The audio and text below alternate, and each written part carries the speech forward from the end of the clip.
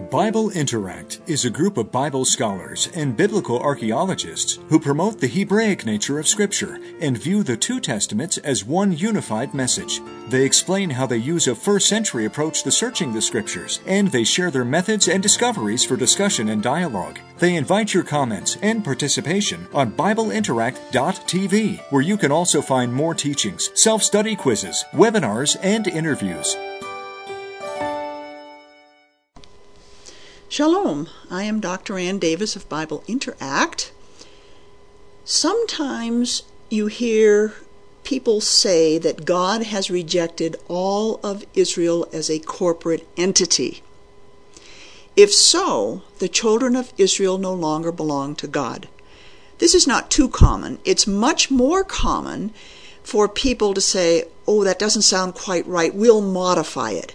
And so they say, well, yes, all the children have been rejected, all the children of Israel have been rejected by God, except those who believe in His Son, Yeshua.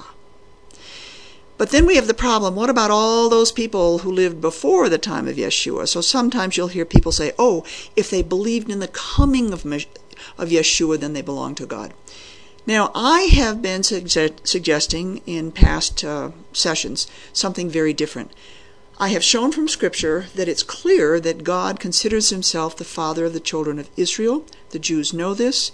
They take it to heart, and it never occurs to them that He decided all of a sudden to click His fingers and say, you're not my children anymore. He does call the children of Israel His firstborn son, and this is very important because the firstborn was entitled to a special inheritance called the birthright. That birthright was a leadership position, but only if the son proved himself worthy of that leadership position would he in fact inherit it. Just because he was born to the birthright doesn't mean he's going to inherit it, and another son who shows himself worthy will inherit it. And we spent some time taking a look at the narrative where the firstborn son lost the birthright and it was given to another son who was worthy to inherit it. Now what I want to do is I want to take this session and show you that of all the children of Israel who have been born to the birthright, only a few will inherit the birthright, and those who inherit the birthright are identified as a remnant.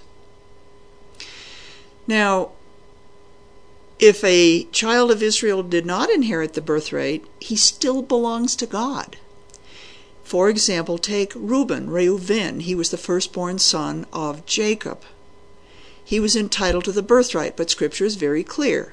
He was not worthy to inherit the birthright. It was given instead to Joseph.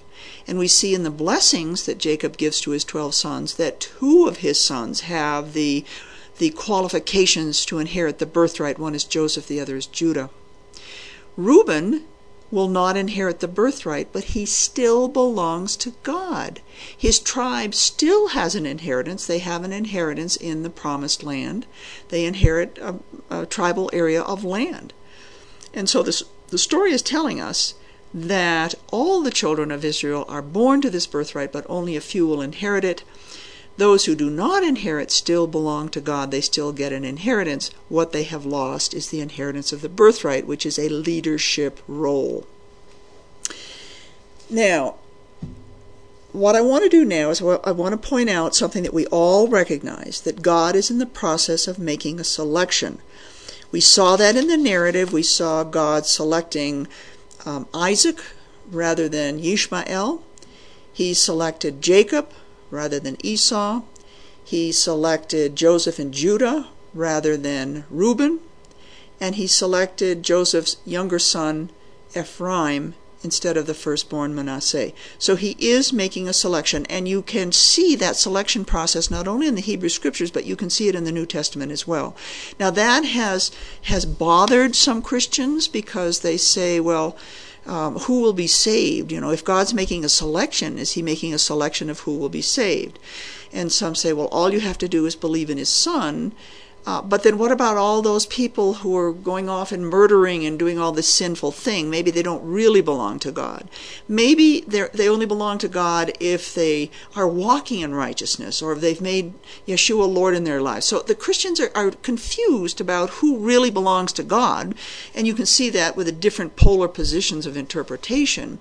And then that is caused in part by this whole concept of God's making a selection. My suggestion, and I have come to this conclusion, I believe it very strongly, but you can't take me for truth. You can only take the Bible for truth. So I may give you this suggestion. You're going to have to go to Scripture and uncover it for yourself. So my suggestion is that the selection has nothing to do with who belongs to God. It has nothing to do with who will be saved.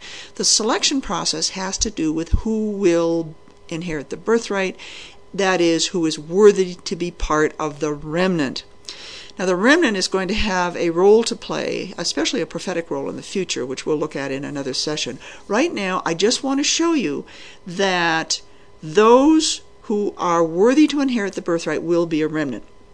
We've seen it in the narrative. We've seen the firstborn sons who lost the inheritance of the birthright and those who were declared worthy.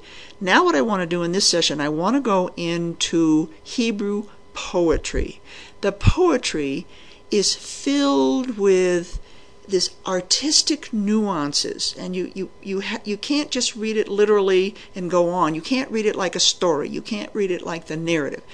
You have to stop. You have to let it settle in. You have to look up keywords. And this poetry often includes prophetic passages telling us about what God is doing in this world. What is His plan? What is He calling us to do? What is going to happen in the future? And I always tell people, if you believe in the Left Behind series, you have a lot of work in the Bible to do. Because I certainly don't hold to the Left Behind series. I think it's putting guilt and fear on people, and they're worried about whether they're really saved or not. Are they going to be left behind? So what I want to do is I want to go into the prophetic poetry, and I want to show you the remnant, which is a righteous remnant. Because the ones qualified for the birthright are righteous ones. They submit themselves to God. They're worthy to be leaders of God's people because they're walking in God's ways, and this is the remnant. We'll start with a passage in Isaiah. Now, you're going to recognize the first part of this. I want to point out to you that it's in the singular tense referring to the coming Messiah. This is Isaiah talking, and he's referring to, this is prophetic of the Messiah. It's in the singular. The Lord, the Spirit of the Lord is upon me, because the Lord has anointed me to bring good news to the afflicted. He has sent me to bind up the brokenhearted, to proclaim liberty to captives and freedom to prisoners, to proclaim the favorable year of the Lord. Now, Yeshua spoke those words at the beginning of his ministry. It's in the singular. Isaiah's talking prophetically about the coming Messiah.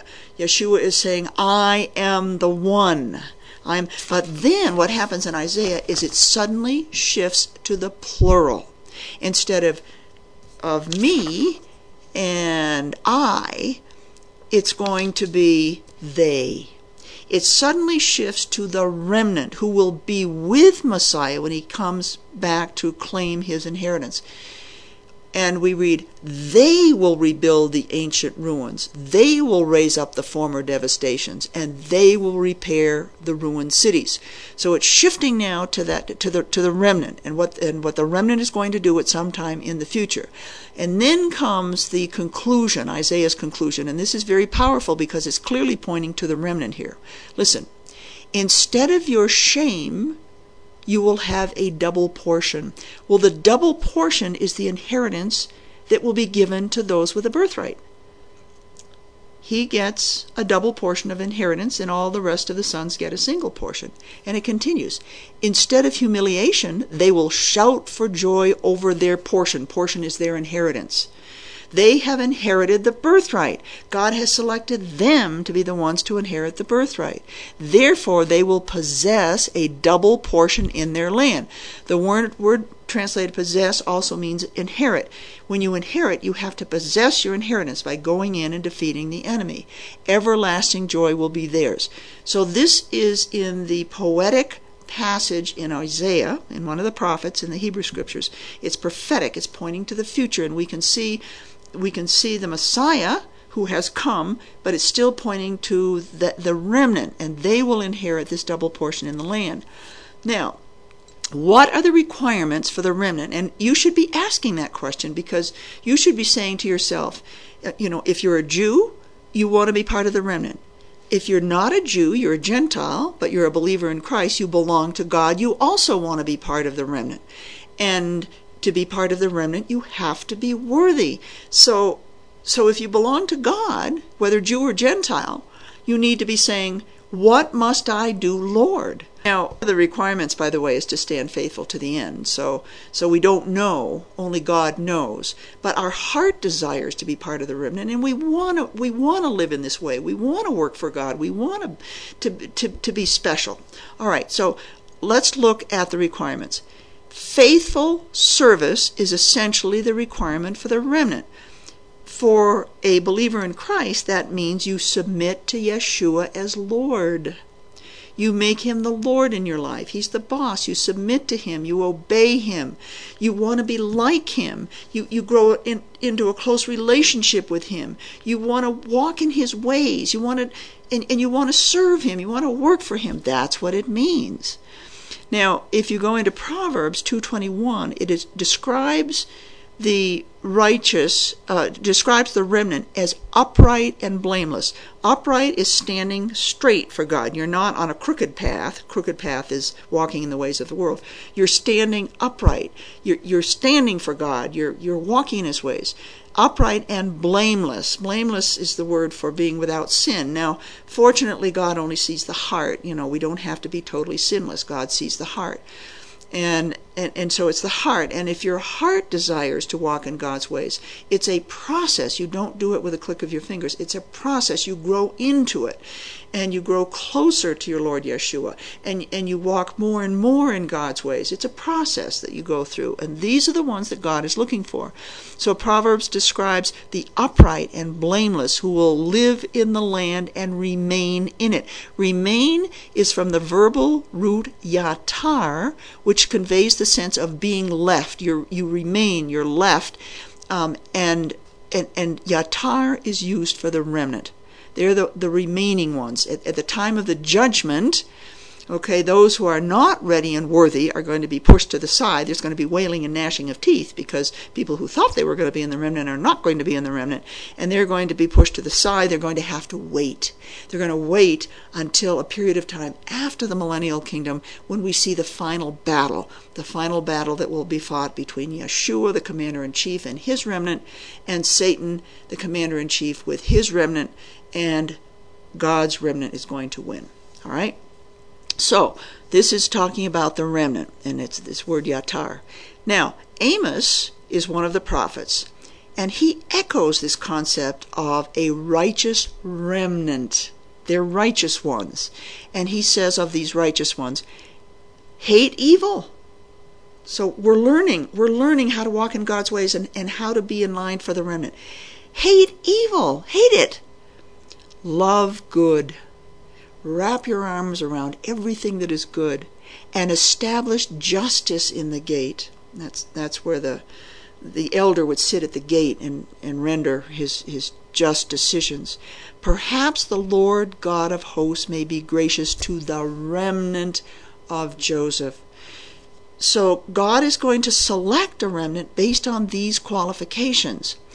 Now, here we see a second, what I've just read to you uses a second Hebrew word to identify the remnant, which is she'arit, which comes from the verbal root sha'ar, meaning also what remains or is left over. Thus, Amos explains that individuals out of Israel who display righteousness in their deeds and actions will be a remnant in the land. They are the ones who shun evil, they love what is good, they maintain justice in the courts. So God has all of the children of Israel are God's firstborn son, but it's individuals out of corporate Israel who are going to be selected by God to be worthy to inherit this birthright, which will make them part of the remnant. Now, Zechariah is another prophet, and I'm into the poetic prophecy, the poetic verse in the Hebrew Scriptures that is speaking of the remnant and giving us this instruction in this poetic language about who will be the remnant, what is required to be the remnant, what are they going to do in the future. And Zechariah says, these are the things which you should do. Are you listening? Speak the truth to one another. You not only speak the truth, but you speak all good, kind words. No deceitful word, no lie, no backbiting comes out of your mouth ever. And then Zechariah continues, judge with truth and judgment for peace in your gates. Again, the judge is sitting at the gate of the city. And when you judge with truth and judgment, you are going to bring peace not only upon yourself, but all those who are around you. And judgment is to help them discern good and evil. That's what judgment is. It's discerning, it's cutting, it's selecting, it's cutting between good and evil. Also, let none of you devise evil in your heart against another. I see that happening a lot, by the way, and that shouldn't be happening. And do not love perjury. In other words, you always speak the truth. For all these are what I hate, declares the Lord. Now we go into another portion by another prophet, Zephaniah. We just heard Zechariah. Now we're going to hear Zephaniah, who describes the remnant in similar terms, that conveys righteous behavior. Now, the purpose of this is to exhort God's children to walk in righteousness, so that perhaps they may be worthy to be selected as part of God's remnant. That doesn't mean that they're being selected to be saved. It just means that they're going to be part of this remnant that has a leadership role to play in God's plan that is going to defeat the enemy and bring all of his children to him sometime after the millennial kingdom. So we see that individuals whom God will select as a remnant. Oh, let me read you the passage first. Okay, here's what Zephaniah says. I will leave among you, leave is that remnant, I will leave among you a humble and lowly people. You know, I think learning to be humble was the hardest thing I had to do. And I worked at it. And someone said to me, maybe 3 or 4 years ago, I'm amazed at how humble you are. I don't think of myself as humble, but I worked at it. I really worked at it.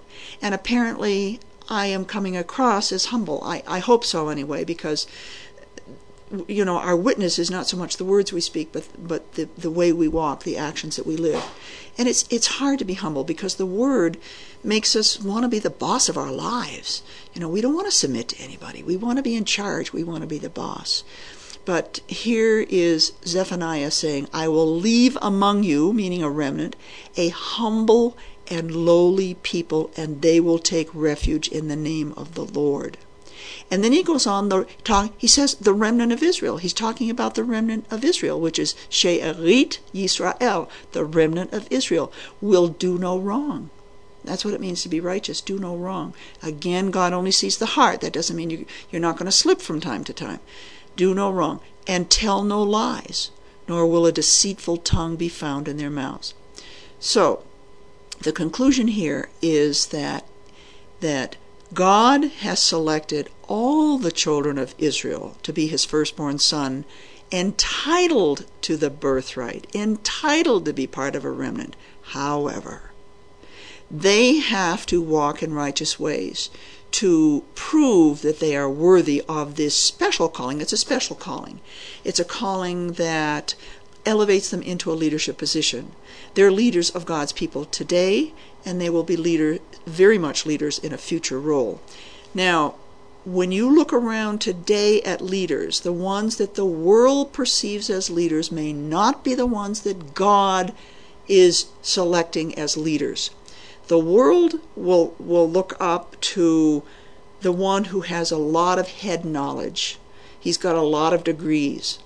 The world will look up to charisma, the charismatic speaker who goes preaching on the preaching circuit. The world recognizes someone who takes on power, who wants authority, that's very important to him or to her. You look around, you're going to see people who don't even recognize themselves as a leader of God's people. They're very humble. They're very quiet in their way. They study the Word of God. They put it into their hearts. They see somebody who needs help. They stop and they help that person. They hear someone talking about depression or something, and they stop and they say a good word. They say a kind word.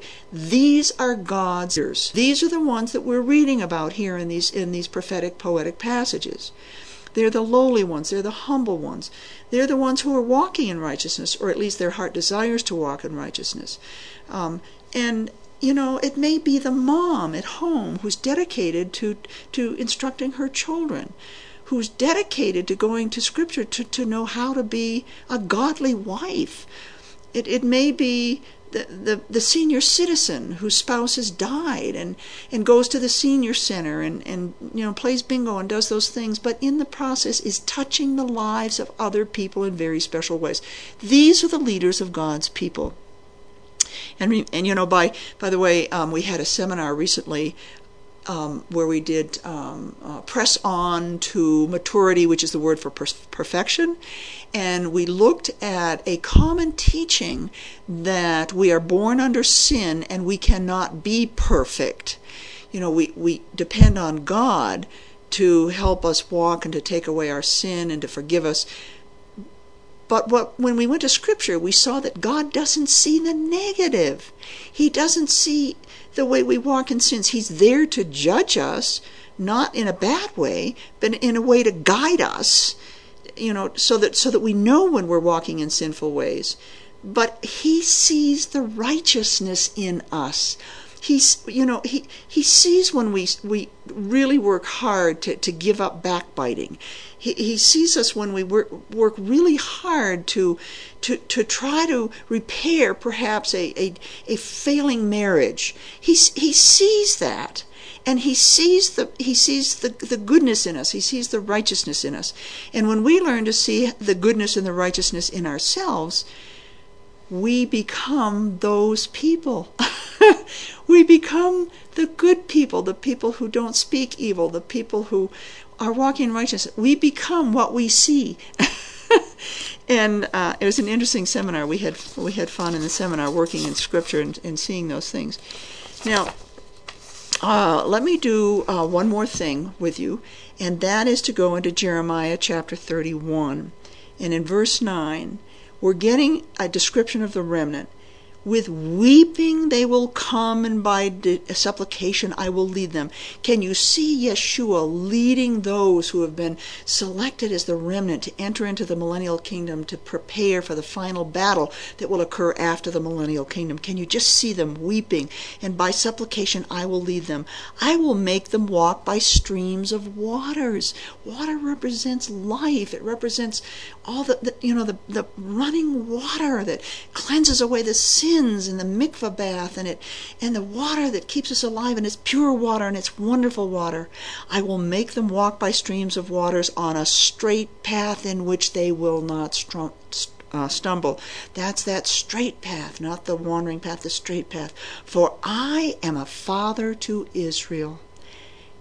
He's a father to all of Israel, but listen how it ends. I am a father to Israel, and Ephraim is my firstborn. Is Ephraim the firstborn? Absolutely not. Manasseh was the firstborn, but the birthright was given to Ephraim. This is pointing to, it's the remnant, it's Ephraim, it's those who are like Ephraim, who are selected as worthy to inherit the birthright, who will be there with the remnant. I am a father to Israel, but Ephraim is my firstborn son. And God is in the process of selecting those who are worthy of that inheritance to which the firstborn is born, but the firstborn has to prove himself worthy to inherit it. And I hope you have heard also in these passages how you can walk in a way that is worthy of perhaps being selected by God as part of the remnant. God is going to make the selection, and we don't know because we have to stand faithful to the end. But our hearts want to be there. With that, I wish you shalom.